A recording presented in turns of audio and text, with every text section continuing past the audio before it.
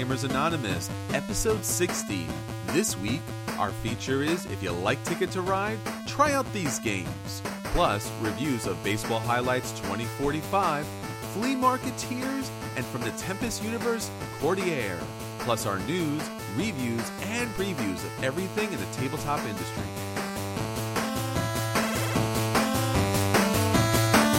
You're listening to a proud member of the Dice Tower Network, dedicated to bringing podcasters together for the greater good of gaming.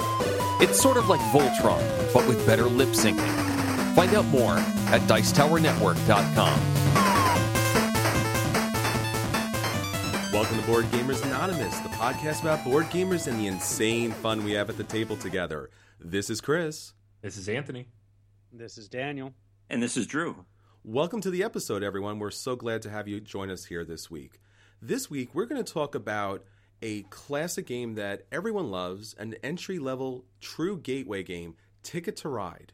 And then, once we talk about that, we're going to talk about all the different routes, quote-unquote, that you can take from Ticket to Ride into a larger world of gaming. There is much, much more than that gateway game. And we're not going to bring you to other gateway games. We're going to bring you into mechanics and elements of Ticket to Ride that play out even better in other games. So that's going to be great. We're going to talk about our acquisition disorders, our at the tables. Before we get into all of that, Anthony was going to bring us some information on our upcoming episode that we want you to participate in. Anthony? All right. So last summer we did kind of a fun thing, a little off the cuff, to celebrate the World Cup. We did our World Cup of fantasy games, and it was a lot of fun, and we got a lot of great feedback, and we knew we had to do something like that again. The most logical sporting event for which to have any kind of special episode, of course, is the basketball tournament, the NCAA tournament coming up in March. We're not going to call it by its real name for legal reasons, but we may co-opt part of that name, and we're going to be doing our own Tabletop Madness segment over the next couple weeks.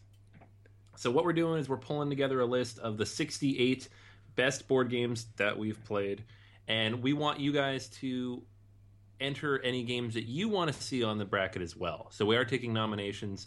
We have, I believe right now, 17 open bids. So if you're listening to this, there's probably a few left. And all you have to do is hop on over to Twitter, BoardGamersAnonymous.com, just leave a comment on this episode, or Facebook, where you can find posts about this. And just let us know what game you want to see in that bracket, and we will include it based on the number of votes. So we definitely want to see as many games out there from our listeners as we can. So let us know what you want to see in there. We'll put it into one of the themed regions in the bracket, and we'll be releasing that here in about a week. So, Anthony, this madness that's going to be happening, what month will this be happening in? The third month of the year. Ah, okay. All right. Third month. It's that legally distinct month that we can't speak about? Yeah, the one right after February. It's right before April. The month that shall not be named? The number 68, there's something distinctive about that. Is there any other group or organization that does anything with the number 68 in I don't March? think so. That can't be right. Huh. It's a strange number. One of these days, the NCAA is just going to go to 128 teams. It's going to happen. Just have the whole league in there. Yeah, might as well. Seed them all. Let them beat them out. That'd be more fun, actually, because everybody plays. Yay! That's it. Everyone gets a ribbon. That's that's what it's supposed to be. We're just having fun. Everybody gets to play. Why do some people not get to play? That doesn't seem very fair. It just ruins sports, man. It just ruins sports. Don't bring everybody in. Well, so if we actually think about that, that would mean that professional sports, as we know it or as we call it, are not Euro games, right? They're Ameritrash or Americlash, as Daniel would say, right? It's usually in a Euro game, everyone gets to play till the very end. Not so much, right? That's true. That's true. Elimination. Yeah, there's some player elimination going on there. I'm serious. Yep. I'm telling you guys, if this was up to me, and it is a little because I'm one of 4 people, we would do a special sporting episode like every month. But we only get to do a couple a year, and this is going to be a big one. So if you want to be involved, hit us up and let us know what you want to see.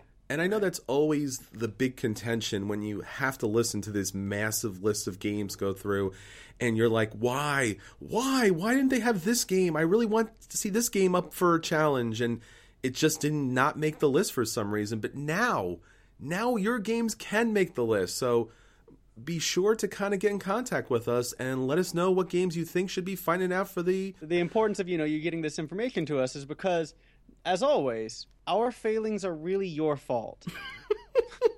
Really, it's your responsibility. You're supposed to be telling us what to do.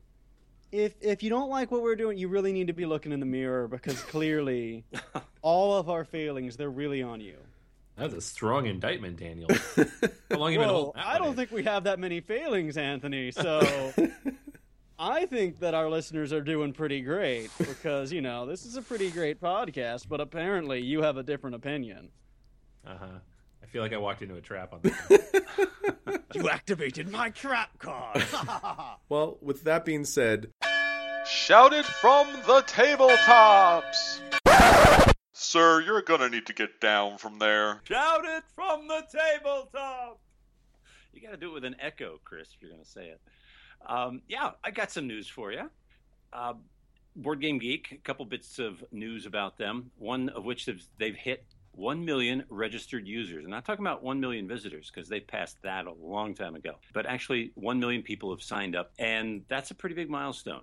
These are people who have taken the time to be a part. They're a minority still in the gaming community. There are a lot more silent gamers, casual gamers, but you guys, you 1 million, you're the ones who listen to podcasts and support blogs, and we're glad you're there. I just wonder, when is Board Game Geek, the website, going to crash? It's got to happen any day now. Thanks, Drew. Those guys, that's grown so quickly in such a short period of time. They're quite a busy site, but they keep coming up with something new. They've had the Golden Geek Awards. That's another big news item for this month. Every year they do their own Game of the Year awards, the Golden Geeks, and this year the Golden Geek Award went to Dead of Winter, Five Tribes, Splendor. Okay, you can tell by the tone of my voice. Splendor was the award for Game of the Year. They also had a lot of really good categories. I gotta congratulate them for that. They gave awards to 2-player games, abstract games, children's games, print and play games. So they recognized a lot of different categories. Some interesting ones. A solo game of the year was Imperial Settlers. The party game. What? Yeah. Party game was Cash and Guns, 2nd edition. Dead of Winter did get an award for the most innovative game. So really, most of those awards I can't quibble with. Did any of you guys have any of your opinions on the awards? Yeah, I mean, Splendor's a tough one because it's not the best game released last year. I think we can all agree on that. It's a good game. I don't have a problem with it. I know some people do after multiple plays. I have fun with it. But there's so many great games that came out last year, so I find that surprising.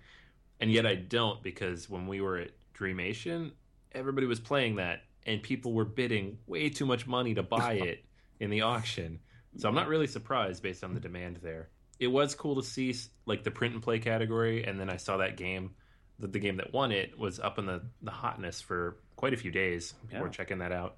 Imperial Settlers as a solo game, that's great. There are a lot of good solo games that came out last year, or games with solo variants, but I've played that one a lot with my son, and while it's not particularly challenging, which is a little frustrating, it is a lot of fun. So I'm glad to see that one got recognized especially for including like a solo variant with special cards in the box. That was kind of cool. I think the solo category is just going to keep growing.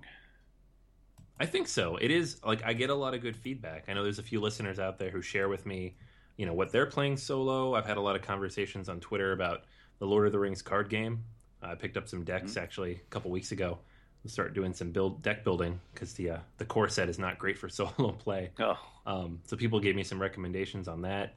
I got some recommendations on Uwe Rosenberg games to play solo. His newest game is a 1 to 2 player game, and apparently it's really good. It's $80 though for a solo game, so it's a little rough, but got a lot of good recommendations there. So it seems to be something that has a lot of following, especially among particular demographic of gamers with families who are at home by themselves many nights, myself included. So it will be cool to see more games come out that are kind of catering to that. Well, that game designer, Morten Monrad Pedersen, is creating a special, how do I put this? It's a whole system, gaming system for solo play, the Otama, A-U-T-O-M-A. And he says he can adapt that to just about any game. So we may be seeing a lot more solo variations based on his new system. I know the game that we reviewed last week, Between Two Cities, he's creating a solo version for that too. So assuming that they get up to 150K, which looks like they're going to the way they're headed, yeah, that'll be really exciting. It's probably the most exciting stretch goal for me. Well, a couple of the categories that I was really glad to see has to be the artwork and presentation, and the winner was Abyss. Now, this was my choice for best artwork for 2014. If you haven't seen Abyss, you're really missing out. First off, the multiple different box covers. I mean, what guts did this company have to be able to put out all these different box covers and without any words? So you actually had a choice of 5 different box covers, all beautiful artwork, and that was just the beginning, because the inside has outstanding kind of merman and mermaid kind of deep sea dwelling, beautiful and alien looking creatures. And this was by Javier Colette, and just outstanding, and really such a beautiful work of art. And it's always nice to see that in a board game, because oftentimes when people think about board games, they think of little wooden cubes and little boring boards. But bravo to him, and he's done artwork before with Dixit, and it shows. It's really some outstanding work, and I'm glad to have it as part of my collection. And it's something that everyone should play. And then the other category, which I really like seeing too, was a category for expansions. Oftentimes, expansions are kind of left behind. And a lot of work, and sometimes probably even more work, is put into creating a great expansion, because you have this base game, you're going to release this expansion, you want to make the game better, and you don't want to hurt it. And Seven Wonders Babel won for this expansion, which was also one of my picks, and it's an outstanding expansion. It's actually 2 mini expansions that you can play at the same time or play separately. Terra Mystica Fire and Ice came up second, I guess, and then the runner-up was Tuscany, Expand the World of Viticulture, which is another outstanding expansion. But I guess that was it. There really wasn't anything else, and as far as the Geek Awards were going, no other interesting categories. No, that was about it. Well, whoa now. Whoa, You're wait. clearly missing the most important category. Oh, yes, Best Podcast. The winner was The Dice Tower. Congratulations to Tom Vassell and Eric Sumner. What a great podcast, guys. Outstanding. Congratulations. Okay, now we can move on. You know that wasn't what I was talking about.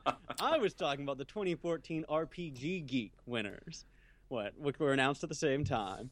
And unsurprisingly, D&D 5th edition just swept the awards. They got Game of the Year, as they deserve, followed by Call of Cthulhu 7th edition and Firefly role-playing game. They got every single award in Best Artwork and Presentation, the Player's Handbook, then the DM's Guide, then the Starter Set. They got Best Supplement, and they didn't get Best Podcast because they don't do a podcast.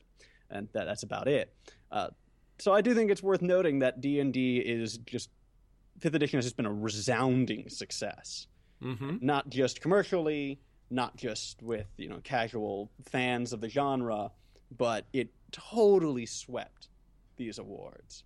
Can we just rename the award like the D&D awards? They do that in baseball. They just name the award after the best person in that category. So the Gygax Award, that would be great. The Gygax, yeah, that'd be amazing. Also, Hearthstone won some awards too. I don't know if we want to talk about that, but it's a thing. We all love it, and we all talked about it, and Drew yells at us each and every time we do. So, okay, yay to Hearthstone. Welcome to the Hearthstone Podcast, the podcast about Hearthstone and annoying Drew. And how much we get destroyed at Hearthstone. So much, you guys. I didn't even see Hearthstone. I barely saw Hearthstone on any of the lists that ICV2 put up. They do a quarterly report on the top games hobby games every quarter.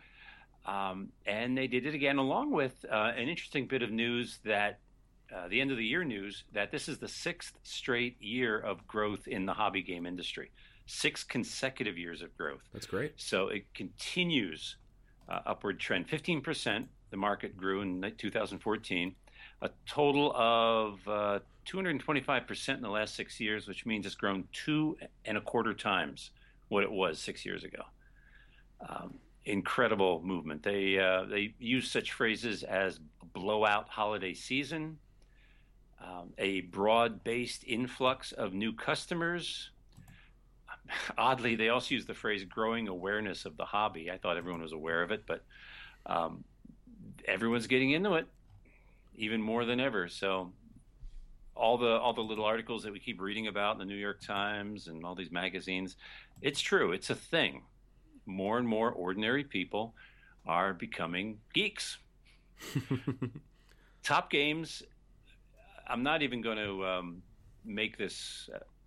I'm just going to make this straight ahead, simple, because it's the same top games as before. The collectible card games, Magic the Gathering, the top board games are Catan, Ticket to Ride, and the Kings of Tokyo in New York.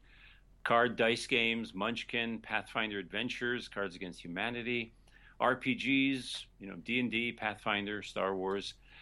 They have two other games two other RPGs, Numenera and Fate in the 4 and 5 positions. Daniel, you've heard of those? Yeah, I've not had a chance to play either. I'm more familiar with Fate than Numenera. It's a pretty interesting system.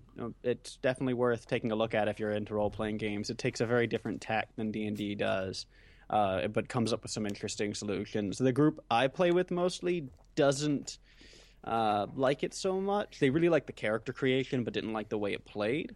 I don't mind it. I think it's a good system. I think it's a very strong system. But it is not D&D. So if people are thinking of that as what a role-playing game is, that'll be a little bit of a shock, but it'll be a good shock because it will sort of expand your palette for role-playing games. Well, it's an alternative, and enough people have chosen that to make it number 5 on the RPG list for the last quarter. Number 5 with a bullet, rising all the time.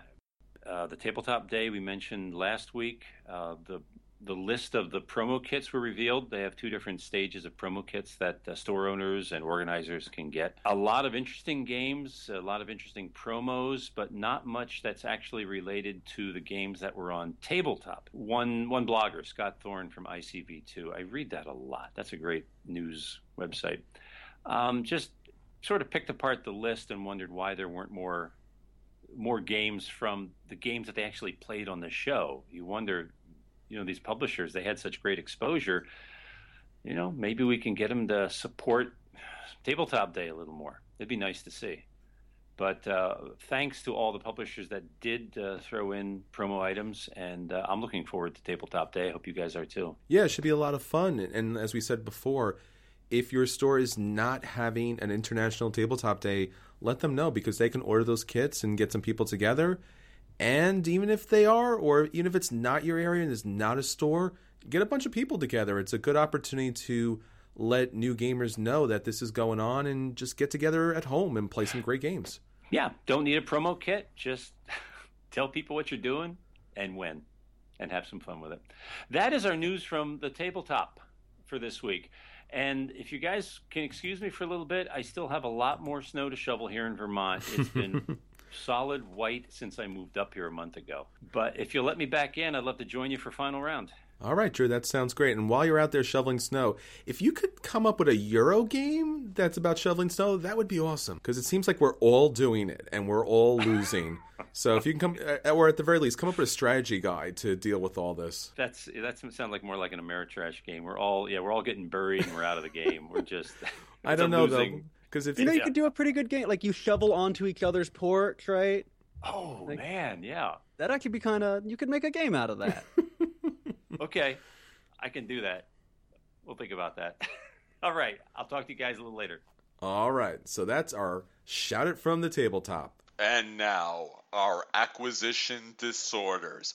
Acquisition disorders? That's crazy. Only needs the base game, nothing else but the base game. The base game and the expansion. See? Nothing else. Just the base game and the expansion and the promos. The base game, the expansion, and the promos, and of course, the upgraded components. Why wouldn't you have the upgraded components? So the base game, the expansion, the promos, and the upgraded components. See? That's not too much, but maybe, I don't know, maybe you might need the expansion. All right, now our acquisition disorders. Yeah, so I think I found the most poignant case of acquisition disorder I've ever had, which is for the D&D White Box.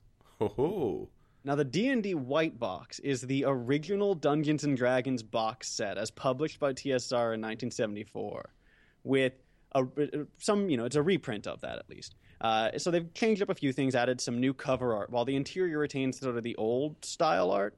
And it's in this nice like wooden box with an engraved image on it. It's absolutely beautiful.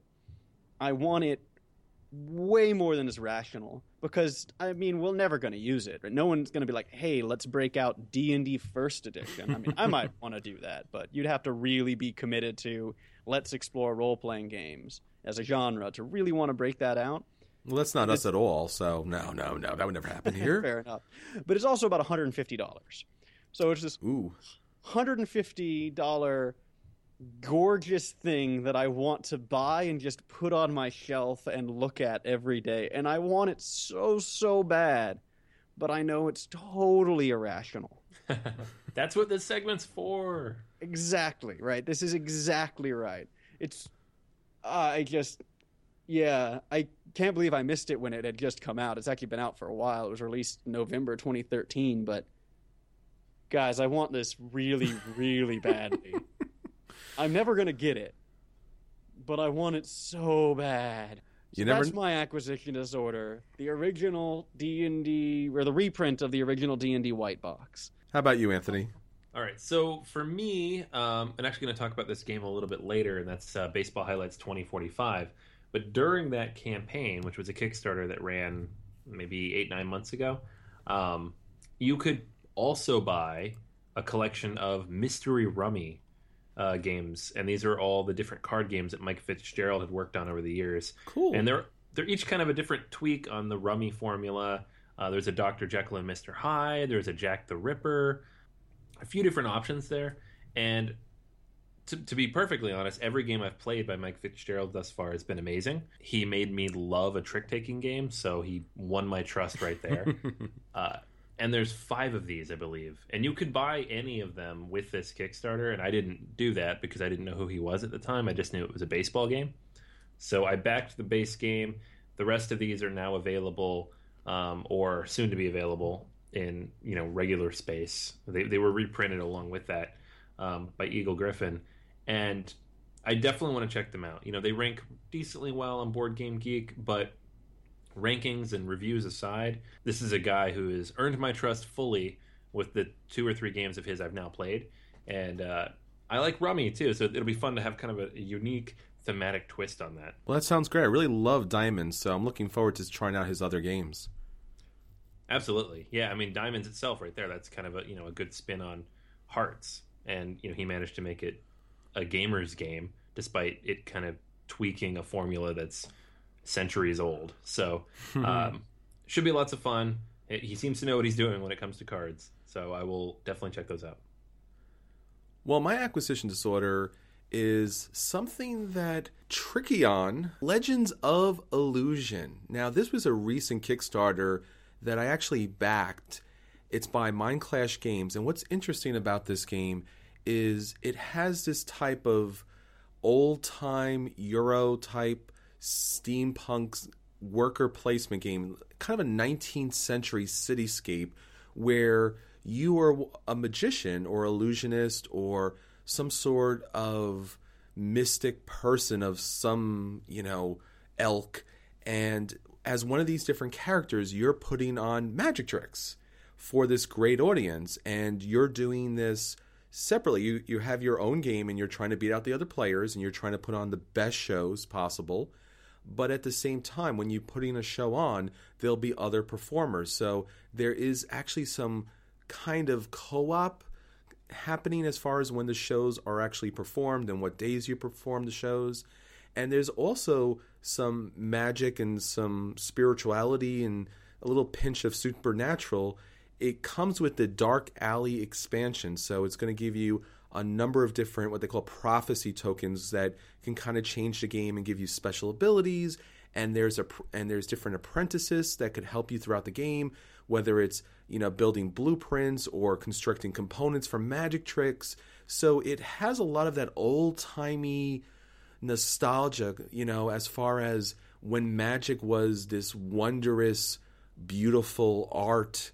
And the artwork alone, speaking about art, is outstanding. Although, if you take a look at this game, I don't know how large a table might have to be to fill everything here, because the board alone is probably larger than even the Ticket to Ride 10th anniversary, with all the components and all the little separate sides to it. So I don't know where I'm going to fit this. It's probably going to play on the floor, but hopefully this game has a little bit of magic itself, because I'm really looking forward to it. I'm looking forward to somehow fitting it on the table or, on the wall or up in the air or something. But Trickion, Legends of Illusion. If you didn't pick it up on Kickstarter, take a look at it when it hits stores. All right, so that's our acquisition disorders.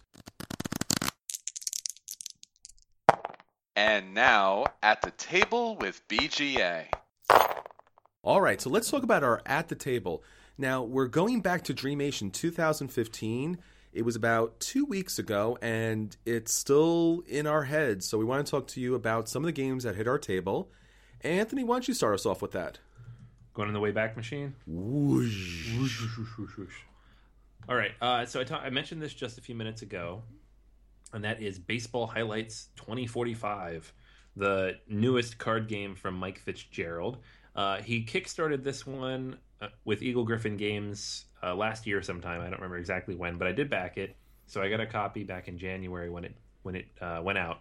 And it's basically what I think happened is Mike Fitzgerald designed a baseball game and then realized that baseball is a super boring theme and he's not going to be able to use real teams. So then he put robots and cyborgs and all sorts of crazy stuff in here to give it some kind of theme.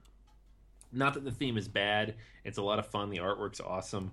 And the way the cards interact with each other based on those variations is actually thematic. So there's no problem there. I like it, but it is kind of funny because the way the game plays out could easily just be baseball, the card game. But I think we all know in this hobby that would probably not sell. So there was a little bit of a tweak to it. The game itself it's basically a 2-player card game. The box says 1 to 4 players. There's a 1-player variant that involves an AI player. There is a 4-player variant, which is basically a tournament. So you're still playing two-player games. The box comes with enough components to play with 4 people. So it's fair to say it's a 4-player game, but you can't actually play 4 players at one board. If you have 4 people, you're going to be playing 2 separate games of 2. So it's a 2-player game, like most of his games. The object of the game is to score more runs than your opponent. But the interesting thing is you're going to play multiple mini games.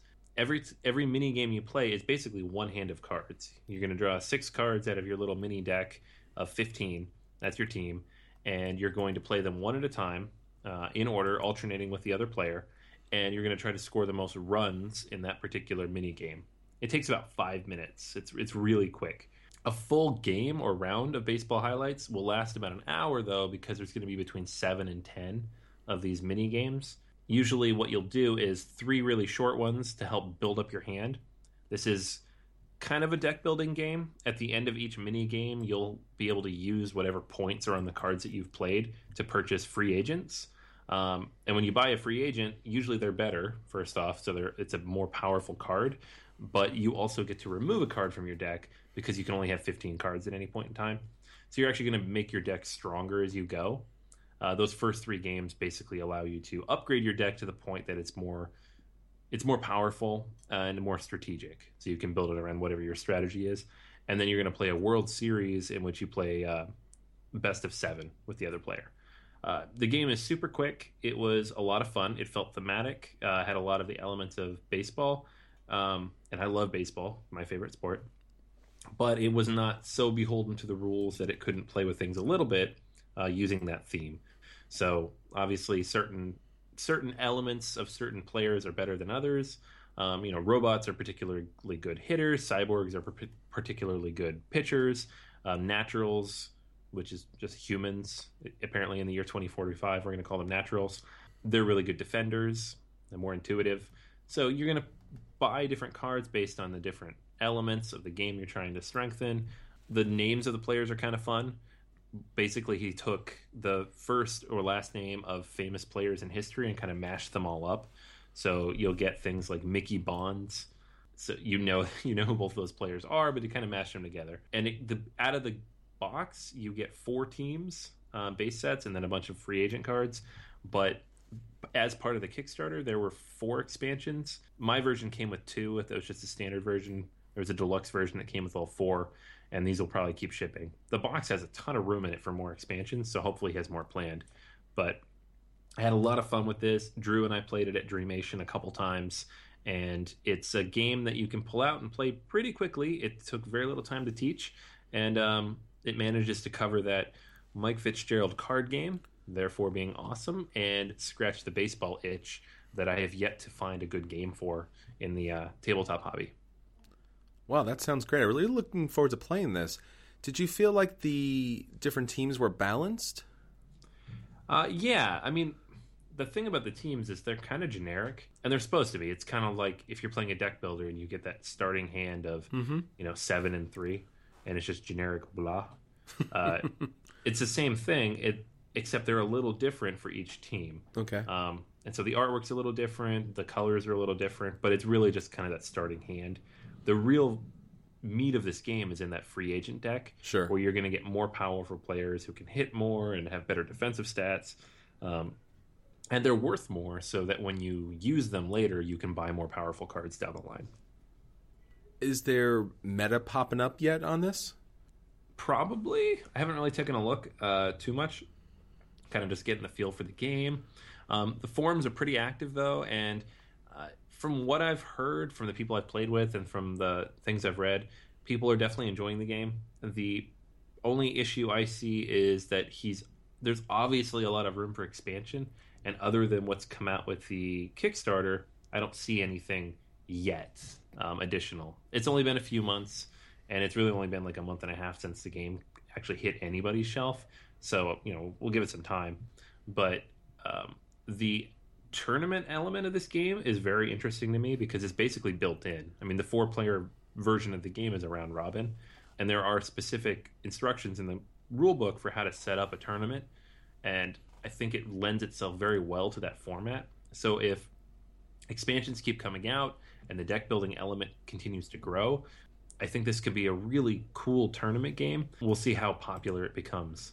I love baseball, but I don't know how many other board gamers do as well. So it could be a limited audience.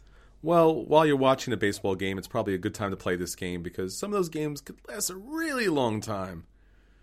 That is true. You could get in a lot of mini games with this one during an actual game.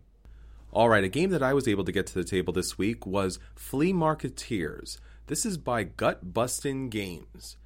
Now, in this game, you are a person trying to sell your real trashy goods for as much money as possible. So you get this little player mat, and it's supposed to kind of represent the different tables that you have in your flea market. At the start of the game, you'll get some odd items, and the items themselves won't have a price on it, but they'll have a specially designated number. Now, what you need to do is look in your own price guide. And now this is the real fun part of this game, that each player gets their own price guide. Now, based upon the number on that card, you will check the price guide, and then you will have a price for that item that may be from $0 to $100.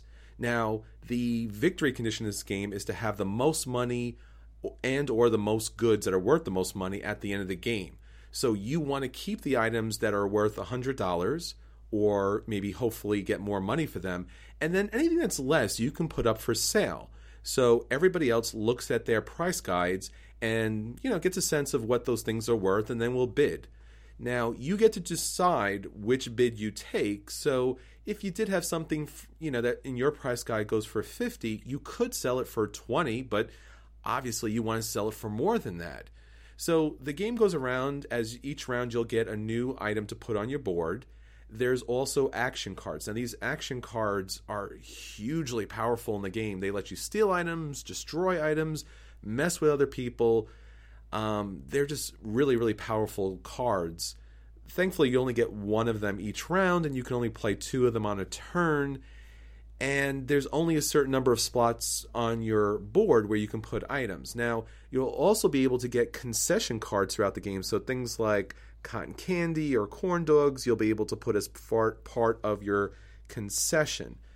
So once the cards run out, the game comes to an end. You'll count up all the monetary value of all your items and all the cash that you have, and the person with the most cash wins the game. Now, being that this game is kind of an open market auction game, the game tends to bog down a lot because you really need to have everybody active and going each and every step of the way. Because with your own personal flea market, you can put anything that you have there up for sale. So some people might come back and forth. They might want to offer you money, and they might take it back. And then some other people will jump in and then jump out. So the idea is good. The items are these photographic, really odd things like old phones or old doll heads or strange pennies and, just really garbagey kind of things that you're trying to pass off that may be worth a lot of money for you. But because the auction mechanic is not structured very well, the game ran exceptionally long, and when you had to play those action cards that kind of mess with other people were not happy about that, obviously. And since that kind of played into how they were bidding, it really slowed the game down a lot. And you had this kind of tit for tat kind of thing. Like, you hit me with a card, so I'm not going to bid on this, or I'm going to bid on this and then not, take back my bid, or maybe I'll play this on the concession stand. So idea-wise, great idea. Execution, so clunky that the game probably took twice as long as it really should. And I have to give this game a dodge just because there was just so much left to players who, when it comes to an auction mechanic, people are kind of a little bit lost to begin with, and the game just kind of spun out of control. So that was Flea Marketeers. Yeah, when we walked over there to find you, nobody at the table looked happy. No. And the thing is, too, you're trying to build a tableau. And, by a tableau, I mean that little board that you have. You're trying to put your items there that are worth a lot of money. And you're either, you're spending sometimes, 5 minutes bidding for something. Then you win the bid and you get the item. And then someone plays some random card on you and it destroys the item. And you're like, all right, I spent 5 minutes for it. Or another thing that was happening was towards the end of the game, you had this huge tableau of all these items that were worth a lot of money, and you just wanted to hold on to them. I mean, there's no reason to try to put something up for bid if you could get $90 for it. What do you say? Start the bidding at $90? Because most people are not going to go for that. Very few people would have it for $100. So the game kind of bogs down to, well, I really don't want to sell anything, so you go, and the next person says the same thing. And so at times there was really little bidding at all. And, the cards are pretty random. So whether or not you get something that's worth your while is really up to complete luck. I know for most of the game, I didn't have any concessions at all. And the concessions were worth, I think, between $100 and $200. And that's above and beyond any flea market items. So I was hurting for pretty much most of the game. So yeah, this game just did not hit the mark for really anybody at the table, and it was a shame because it was a good idea and concept. So just like a flea market, sounds good in theory until you get there and realize it's a bunch of poorly disorganized stuff that nobody wants. Pretty much, this flea market game definitely has its fleas. Well, hey, it's very thematic then. Yes, I will bid no dollars for this game. Feel free to outbid me. So my game that we played that I want to talk about is Courtier. And I'm sure most of our listeners know what Courtier is, but if they don't, it's the first game in the Tempest series. That's the series, the world that includes things like Canalis, and what else? Love Letter and Dominaire. Dominaire, right. Mhm. And Courtier is a sort of area influence, person influence-y, hand management / card drafting game, right? You pull up hands of cards, try to influence people. When you gain dominant influence of one part of the court, you gain special powers. And that's really all I want to say about it as far as describing its rules, because it isn't so much the mechanics that define this game for me. It's how poorly done this game is. It's beautifully illustrated, as all Tempest games are, and you'll see familiar characters like the princess, right, and the prince and the minister, and all of them look pretty much exactly like they looked on the cards. But there's just a bunch of fiddly little bits in this game that contribute nothing to gameplay. The one that really started bothering me towards the end of play, and I recognized it around turn one that, oh no, this is going to be something that's going to go wrong. And I think you guys noticed this too, is they have you essentially burn the top card of the draw pile every turn. So you turn it face up, and you can buy it for extra, and you buy something known. And whether or not someone buys it, the next turn a new card comes top, right? So if someone buys it, it's immediately replaced. If no one buys it, then it's burned. Which means that every turn you're doing this little bookkeeping thing. And it's so insignificant, and it adds so little to the game, but it means that you have to keep diverting your attention from gameplay to this tiny little fiddly thing. And that might be one of my biggest pet peeves in gaming. So I actively loathed this game as we played it. I don't know, what did you guys think? He played the actively load card in this game. Anthony, what do you think? Yeah, it was a tough one for a couple of reasons. To start, the rules were a little rough. It wasn't that they were poorly written, it was that they made assumptions about what you would understand of the rules and then would put things in places that didn't really make sense. So a couple times we went to reference a rule and looked in the place that would make the most sense to place it, like in terms of the order in which you play the game, and it would be somewhere else. So if you read the entire book multiple times, you'd be fine. But if you were just trying to reference a rule, frustrating. I feel like the game was probably actually fairly quick if you didn't have to do that. It's probably a 1 hour game, but we played for almost 2 hours, and it was frustrating because we weren't really getting anywhere. I think it ramps up towards the end just because, when you complete any of those petitions, you're going to put down a lot of neutral tokens, and that kind of speeds things up quite a bit later in the game. But even then, it's kind of frustrating. It was hard to keep track of certain things on the board because of the neutral tokens coming off and on the board constantly. And there were just bits and pieces that didn't feel quite polished out. Now, for example, I know that the designer of this game, Philip DeBerry, also designed Revolution, which feels like it's not the same game, but it feels like it's a much more refined version of the same mechanic, kind of that bidding for influence and placement on the board. Obviously, it's very different. It's that blind bidding mechanic. This one's more, everybody has their turn. It's more area control focused, strictly speaking. And it does work for me, I think, in a lot of ways, better than it maybe did for you, Daniel. I didn't loathe it. It's not necessarily a game. It's definitely not a game I would buy, and I don't know if I would play it consistently, but I would probably give it another shot because I was intrigued by the overall thematic elements and would like to play again when I know what all the cards do and what all the people do. But I wasn't overly impressed either. Yeah, I think for me, I love Philip DeBerry's games, and this definitely has some influence of Revolution, and it's in the Tempest universe, so as Daniel was saying, it has this outstanding artwork and this nice theme, and it's these kind of characters that we've come to know and love. And for me, having played Dominaire so much and really loving that game, and for me personally, that is the game for the Tempest universe, but let's not get into that right now. But it has very similar elements to that game because both games you're using players and you're using influence to influence certain areas of this kingdom, And by influencing those areas, you get a special ability. And those special ability cards you can be playing throughout the game if you have the majority of control.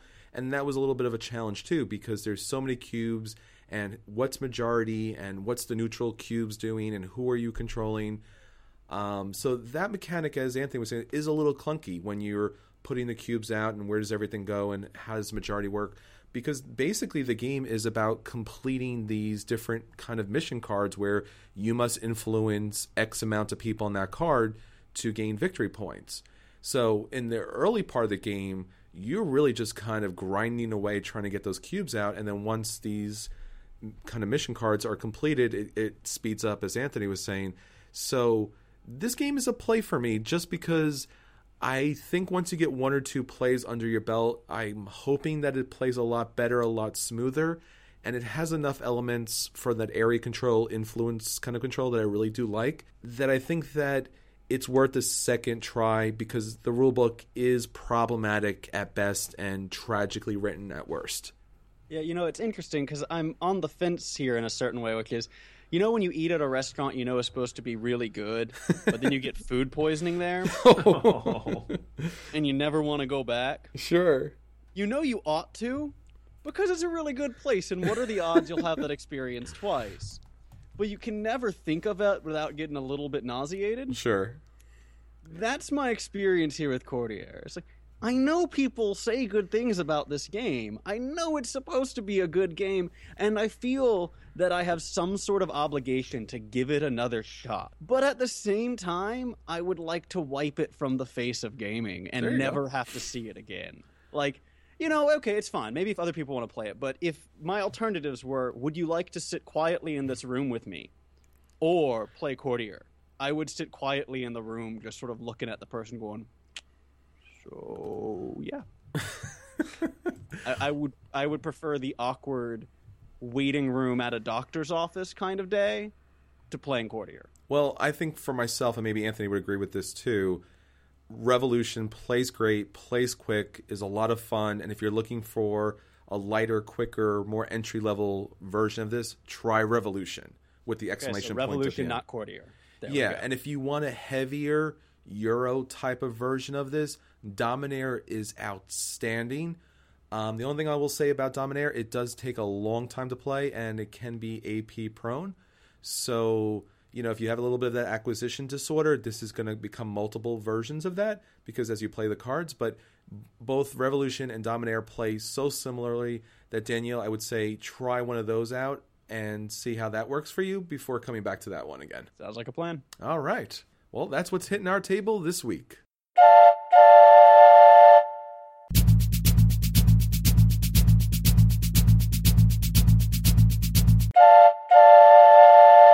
All right, our feature review for this week is if you like Ticket to Ride, try ... So, on this episode, we're going to talk to you about all of the great things that Ticket to Ride has to bring to the table that you can find in a lot of other great games. So, let's take you to the next step. Now, as you know, Ticket to Ride is kind of the gateway game. I mean, Catan is there, obviously, but we already talked about Catan. Ticket to Ride is kind of American version of Catan. So in this game, primarily, you're going to be having a big map. Hopefully, you're starting out with the USA map, and you throw that down. You'll be collecting cards of different colors, and these are your set collection. And once you meet the number that you need, you'll be playing that set and then building a route on this map. It plays light, it plays simple, it's colorful, it's beloved by people of all ages. Alan Moon did an outstanding job with this game. There are multiple maps, and there's pretty much a map for everything. So if you want to try out different countries and see that, do a little geography thing with your family or kids, it's a really great time and an outstanding game. But let's take it from there, because you know all of that. Let's take it to the next level, and let's talk about some of the different mechanics, the different things that you might love about Ticket to Ride that you can find in some new games. So, Daniel, why don't you start us off? All right, Chris. Well, so one thing I'm going to focus on here when I talk about Ticket to Ride, and I guess I should preface this by saying I'm not a huge fan of Ticket to Ride, but I see its merit. And part of its merit comes from its use of network building. So network games are games that are all about creating long chains or continual paths, and sometimes interfacing with sort of controlling areas. So there's a sort of intersection between area control and network building, and that networks are built up of continuous areas that one controls. And so that's where I'm going to be focusing for these 3 games that I'm going to put out. These are all going to be games that I think emphasize something related to the network building aspect of Ticket to Ride. So the most obvious one is to say, so you like Ticket to Ride, which is a network building game about a public utility. How about Power Grid, which is also a network building game about a public utility? Power Grid is like Ticket to Ride in that it is incredibly popular. I think it's a little bit heavier than Ticket to Ride, at least in my experience it has been. From my side, it has been. I also think it's a good deal more satisfying than Ticket to Ride. And so I think it's a very good next step from Ticket to Ride. If you want to move up, right? If you want to get something a little more meaty, Power Grid is a great next step from Ticket to Ride. My next suggestion is going to be Relic Runners. Now, Relic Runners is one of the first games I played with you guys, actually. It's sort of, I think, my audition for the podcast was testing Relic Runners with you guys. And I actually like Relic Runners all right. It's a Days of Wonder game, so, great pieces and everything's very attractive. It's pretty simple. And you're going to be doing a lot of point-to-point movements / network building where you're trying to move quickly back and forth to rack up points. You're, in theory, playing as archaeologists who are acting more like treasure hunters in the grand tradition of Professor Jones, that is Indiana Jones. But it's a pretty fun little game with a nice little theme. It's pretty quick to learn, pretty easy to play. So, it's fun. If you wanted something a little more charismatic than Ticket to Ride is or Power Grid is, because they're both kind of bland, then Relic Runner is a good place to go. My final suggestion for the sort of network building aspect to capture that aspect of Ticket to Ride is a game that is almost purely that, which is Tsuro. And Tsuro is the 15-minute version of Ticket to Ride. And I'm really pointing it out here because one of the things that you guys know about me, and I'm sure our listeners have figured out, is I really appreciate efficient games. I appreciate games that are able to evoke a sense of play and evoke a sort of mechanic or mechanism for play very quickly, very easily, and with minimal fiddliness. And Tsuro is Ticket to Ride as efficient as possible. Right? It is the most stripped down, cleaned up, high efficiency version of Ticket to Ride you could ever hope to find. So while Ticket to Ride's a great game about building your little steam engines, this is the bullet train. It's a fast play and just a great time. And also, it's got dragons in it. I mean, dragons beat trains, right? Right? I mean, come on. Yeah. Dragons. And, I mean, all you really have to throw in there to make it the perfect game would be, I don't know, maybe dungeons. But as it is, Tsuro is a fantastic game. I think it does everything that Ticket to Ride tries to do, and I think it does it with less. There's less waste and less investment required on the part of the players to get the same amount of enjoyment. So those are my 3 suggestions: Power Grid, Relic Runner, and Tsuro. For the person who wants to go a little deeper into gaming, the person who wants something a little bit more charismatic, or the person who wants to see a really efficient version of Ticket to Ride correspondingly. Chris, how about you? What are your suggestions for sort of next steps after Ticket to Ride? Well, Daniel, if you're going to build all those networks, you have to get some set collection going in order to get those networks down. So what I'm going to be talking about is set collection games. So as you know from Ticket to Ride, you're collecting those train cards, hopefully in the same color to build that track, although you can get those wild cards. They're a little bit harder to get, and sometimes it pushes you back a little bit. But set collection's a really fun part to Ticket to Ride. So let's talk about some set collection games. First up, Lost Cities. Now, this is a 2-player game. It's a very simple kind of game, but it has that set collection where there are these number cards of a particular color, and depending on the order in which you play them, you can start at a certain number, and then you kind of play down, you score points.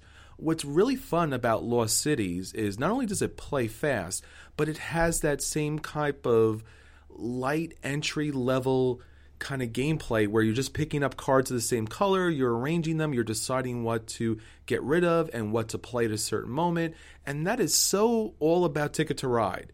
When do you collect just enough? When do you throw down that, that network so you can start building it? It's got a push your luck element both in Lost Cities and Ticket to Ride. So that's a nice way to get started with Lost Cities. Now, if you want to go a little more thematic, a game that probably most people don't think about when they're talking about set collection games would probably be Lords of Waterdeep. Now, I know this is a worker placement game, but stay with me for a second. So, as you know, in this game, you're going to get these mission cards, and you're going to try to accomplish these missions. And the way you do this is you place your workers, and you get warriors or wizards or rogues of a certain color. So you're collecting these cubes.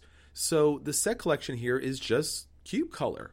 And even if you're not a D&D fan and this is not kind of your genre, the game itself plays very simple. You're just the card that you get is like the mission card that you get in Ticket to Ride. You're trying to build that route for that scoring those points. And instead of collecting cards, you're just collecting cubes. It's not very different. Everything's out there in front of you, and it's really, really a nice next step game for set collection. My final game is going to be Bonanza. Now, this game is all about collecting beans. Now, it's a little cartoony, but we all love a little bit of cartoony type of games. So, in this game, you are collecting beans of a certain type. And you'll have some interaction with other players, which is a little different, but so much fun. Now, you may not know this. This is a Uwe Rosenberg game, and it plays fun. It plays simple. The set collection is really nice because on each of the bean cards, it lets you know about the scoring possibilities and how many beans are available here. So, if you're moving up the set collection ladder, you definitely want to check out Bonanza. You absolutely, positively, we're all a big fan of this, Lords of Waterdeep. And if you just happen to have two players kind of sitting around and you want to take it to the next level, take them on down to Lost Cities for a great time. How about you, Anthony? For me, Ticket to Ride it's an awesome network building game. I love the set collection aspect. One of the really cool things for me, though, about the game is this big open map. I don't yet have the 10th anniversary edition, but I definitely want to get it because you can't make the game any better than enhancing the size of this map. And that's really kind of the iconic part of any Ticket to Ride game. You have the base game with the US map, you have Ticket to Ride Europe, you have all those other maps from around the world, in India or Denmark or China, just all these great maps that kind of give you this tableau on which to work. And it's a Days of Wonder game, so it always looks really cool. So that's a really cool mechanic for me. So the one thing I wanted to focus on was, games with really cool maps. The first one that popped into my head, and it's not the same kind of map in terms of like the beautiful artwork, but it is very iconic, and I have a lot of fun with it, and I can visualize it. Even now, if I close my eyes, I can see where all the lines go. And that's Pandemic. And Pandemic has a lot of other things in common with Ticket to Ride. You have the set collection aspect. You are traveling around the map. To some degree, you're kind of connecting different areas, or I guess you're unconnecting them, trying to make sure that those outbreaks can't spread too rapidly and chain together. And while it's a completely different type of game, it's a cooperative game in which you're trying to basically beat the clock before the game destroys you. It has a lot of the same elements, and it kind of falls into the same strategy level. It's a little more complex, and it has a lot of expansions that kind of build on that, but it's a good entry-level cooperative game for your gaming group. If you have people who like Ticket to Ride and you want to get them into co-ops, Pandemic is a great place to do it. Obviously, there's other co-ops we like too, like Flashpoint, that kind of do the same thing, but if you like a map, gotta go Pandemic. Another really beautiful map, and this will make Daniel a little mad, and I'm sorry, but it's got to be Cyclades. This is one of those, just, it looks so pretty, and you just want to, and it's, that God's eye view of, ancient Greece and the Mediterranean, and you're trying to take control and capture those areas on the map. And I know with the newest expansion, Chris, correct me if I'm wrong, the newest expansion, you get kind of a new map, right? You do, Titans. Yeah, so they're always making it better. Like the artwork in this game is always fantastic, but the map is like the part that really stands out and kind of makes the game, in conjunction with that auction mechanic, which is again amazing and unique. And it is a little more complex. It's not kind of in that entry level or even intermediate level gameplay, but it is a lot of fun for some people. And yeah, that's right. Better walk that one back a little bit. I enjoy it. I would love to play with the Titans expansion. I'd throw Kemet in here too, because we all agreed it was better than Cyclades, but the map is just bad. Map is really bad, so it doesn't count. I'll let Cyclades slide because Chris threw in Bonanza, which surprised me and is one of my favorite games actually. So I love Bonanza. We won't get our third official Cyclades rant today. No, we won't. I'll hold it in. I'll let it out. I'll just scream into my pillow for a little bit once we get off. We'll see if it makes it into our bracket next week. The third game for me, and I actually was going to go one direction, and then I kind of shifted gears halfway through the episode, and that's Concordia. So Concordia is... We actually had a very long discussion about this after we played it at Dreamation, about how and where it's like Power Grid. So I know, Daniel, you just mentioned Power Grid, so I'm going to throw this one in there too because it has a lot of other mechanics in it, and we all really liked it a lot. It's a unique game. It has kind of a cool map with the different, a layout of the different areas and, ancient Rome. It's not the same type of game. You're not building routes or connecting anything, but you are collecting different sets of resources that you will spend to get different things. You are trying to control different areas of this map. It is harder for other people to move through those areas, and it becomes impossible at a certain point if you're there first. And at the end of the game, your goal is to have... Well, it's not necessarily to control more of the map, it's to have done it smarter and to get more points out of it. Which, while Ticket to Ride is generally about those routes, there are ways to win in which you don't have necessarily the most routes or the largest network. It's all about how smartly you do it. So... I like that one a lot. It's kind of like a new favorite on my list. It definitely jumped up pretty quickly after playing it. And while I do like Power Grid a little bit better, Concordia is definitely high up there. So those are my three map-based games that I really enjoy, and I feel are a good kind of either next step or next step after Ticket to Ride. All right, so those are our picks for if you like Ticket to Ride, if you love it, if you can't get enough of it, try out these new games. And now, our final round. Drew, what do you have for us? I'm still excited from Dreamation, from my first big convention, and I know we've been talking about going to Gen Con. One of the cool things about Gen Con are the life-size giant games that they have. They did Cones of Dunshire and so many more. So I thought for final round, we'll talk about giant life-size games that we would love to play at Gen Con or any other convention. And my choice would be, get ready for this, guys, Lifeboat. Yes, I mean, get a real lifeboat, put it in the hotel swimming pool, and put all the players in the middle of the lifeboat and let them hash it out from there. I mean, there's nothing that really ups the tension, ratchets up the tension, as literally being thrown overboard into the water with a life jacket, of course. I hope so. But I would love to play a life-size version of Lifeboat. What about you guys? Well, speaking about lifeboats, let's talk about a lifeboat way out in the future. Let's call it the Battlestar Galactica lifeboat because it's the last possibility for humanity. So my pick for the largest life-size game would be Battlestar Galactica. Wow. This is the semi-co-op trader mechanic here in this game. So being able to dress as the characters, being able to have the equipment, to be able to have a Cylon trader. Maybe you can, have some LED lights that someone would have to kind of throw on a jacket and then reveal they're the Cylon.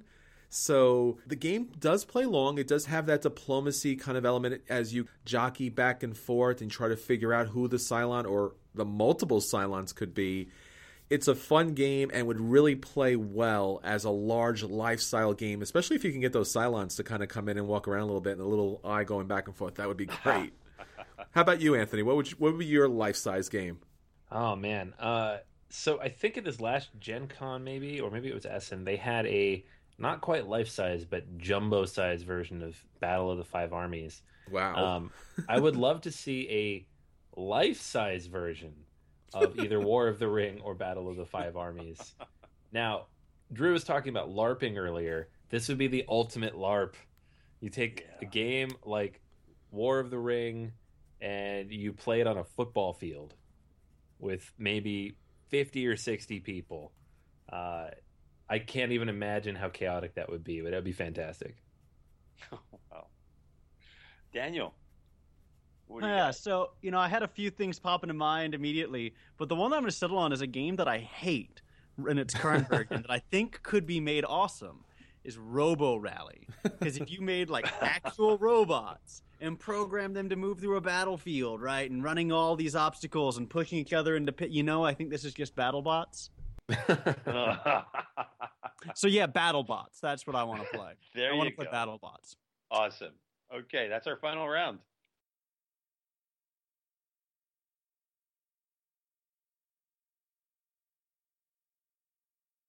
All right, so that's everything for this week. Please be sure to check us out on Facebook, Twitter, BoardGamersAnonymous.com, our guild on Board Game Geek, our Patreon account. Thank you again for your support. Not only do we want to hear from you about what we should be doing in future episodes, but we want to hear about the bracket. Let us know what games you think should battle it out for the top spot. So yes, I'm doing this like tomorrow. I need your games now. Otherwise, as Daniel said, no complaining because there was those spots available, right, Daniel? Absolutely. Again, if we don't do what you want us to do, it's clearly because of some sort of failing on your part. We are blameless in this. We are but instruments of your will. Attention all board gamers, please nominate Cyclades. I want like 20 Cyclades nominations on this sheet. And it will not make it past the first round. I swear to you that. Where do you swear upon the gods? I think the gods are in favor of that game. Depends on which gods you're talking about. So for this Pantheon, this is Chris. This is Anthony. And this is Daniel, Lord of Thunder and Fire. And no matter where on the world map you tend to be, this set collection of podcasters will always bring you a route to join us at the table. Wow. Hey. Wow, Chris. Good. That was... Do I get a slow clap? Come on, guys. That is... You get the longest route. The longest logical route.